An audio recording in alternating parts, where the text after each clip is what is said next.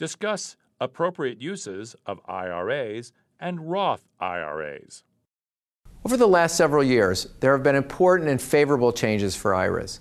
Even though IRA planning has become considerably more complicated, it has also created additional opportunities for financial planning clients.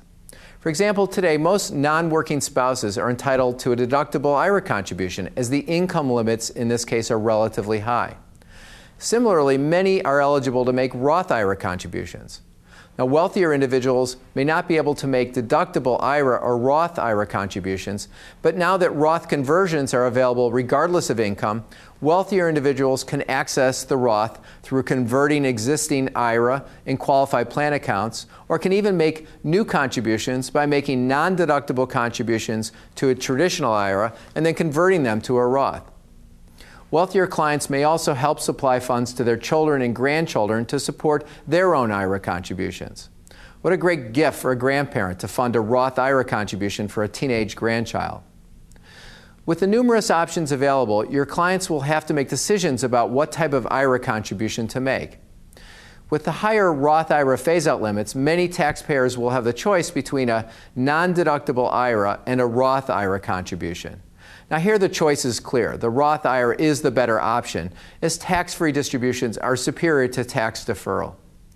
In fact, it's difficult to argue for non-deductible contributions at all, because the price of tax deferral is turning investment gain into ordinary income.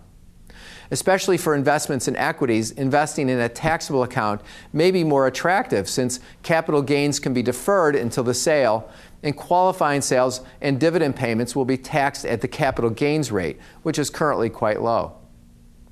Also, securities left to heirs avoid income taxes entirely under the step-up in basis rules. The best candidate for the non-deductible IRA is the high-income individual who earns too much to contribute to a Roth IRA. Since the Roth IRA conversion rules no longer have an income limit, the non-deductible contributions can be an indirect way to contribute to a Roth, since the non-deductible contributions can periodically be converted. Now, some taxpayers will be in the position to choose between a deductible IRA contribution or the Roth IRA. Now, similarly, many employees may be choosing between making additional tax-deferred contributions to a 401k plan or Roth IRA contributions.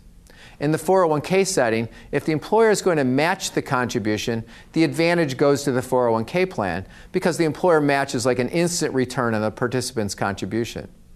However, if the 401k contribution is not matched, then the comparison is simply which is best, deductible tax-deferred accounts or Roth tax treatment. Now, this analysis is complicated and requires consideration of the client's individual situation, but there are some general principles to consider. The first relates to current and future tax rates. If tax rates are expected to be higher at the time the account is withdrawn than at the time of the contribution, another way of putting this is tax rates are going up, then the Roth IRA is the better choice. If tax rates are going down, the opposite is true. Tax-deferred savings will result in a larger total accumulation. If tax rates are the same at the time of the contribution as the time of the withdrawal, then the accumulation from both accounts will be the same. In addition to the tax rate considerations, Roths have the advantage that they are not subject to the required minimum distribution requirements during the participant's lifetime.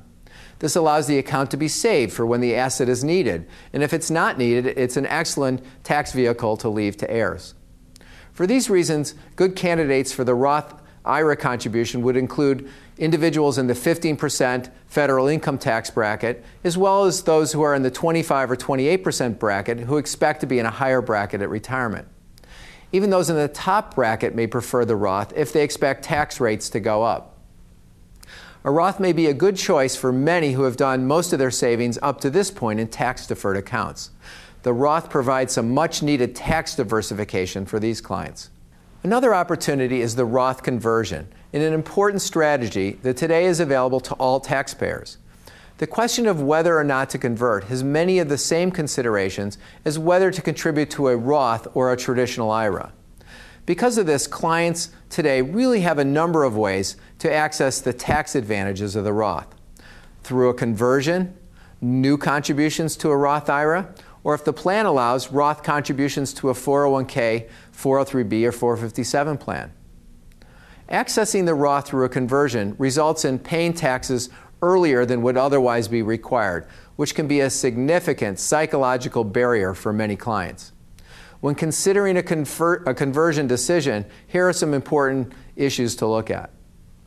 First, similar to comparing deductible IRA and Roth IRA contributions, if tax rates go up from the time of the conversion to the time of the withdrawal, conversion results in a larger accumulation than leaving the funds in a tax-deferred plan.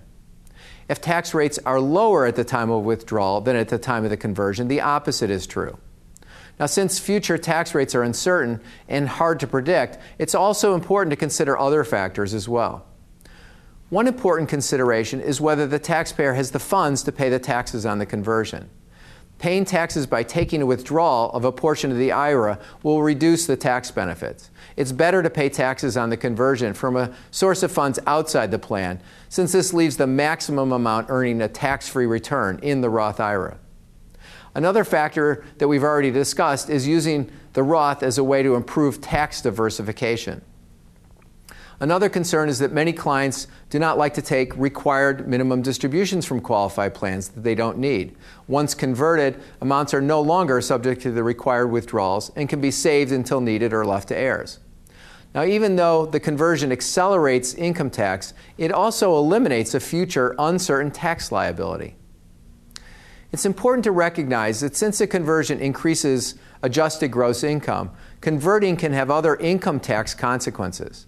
For example, increasing AGI can increase the portion of Social Security benefits that are taxed, or it can result in an increase in the Medicare Part B premium. On the other hand, once converted, the Roth can have unexpected tax benefits. Withdrawals from a Roth IRA under current law are not counted towards determining the taxable portion of Social Security or the calculation of the Medicare Part B premium. Now, since a conversion results in taxable income based on the value at the time of the conversion, converting when the value of the account is low is optimal. But this, of course, is like giving the advice, buy low and sell high. However, the IRS actually offers a valuable safety valve. If the account value drops after the conversion, but before the due date of the tax return for the year of the conversion, generally the October 15th of the following year, the transaction can be essentially undone through a recharacterization and reconverted in a later year. A conversion can also have significant estate planning implications. If an older participant were to die shortly after a conversion, the income taxes paid at the conversion reduce the value of the estate, reducing estate and inheritance taxes. This reduces the effective tax rate on the conversion.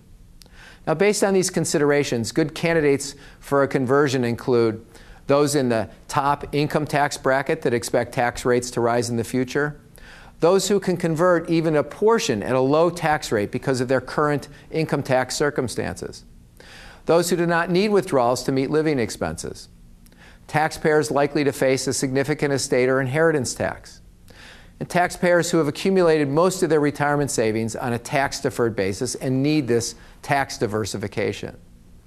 Now, those that are not good candidates for a conversion include middle-class taxpayers who are likely to be in a lower income tax bracket in retirement, and those that are struggling to meet retirement needs. For this group, converting reduces available resources and will not be the best approach, unless a conversion can be accomplished at a zero or extremely low tax rate.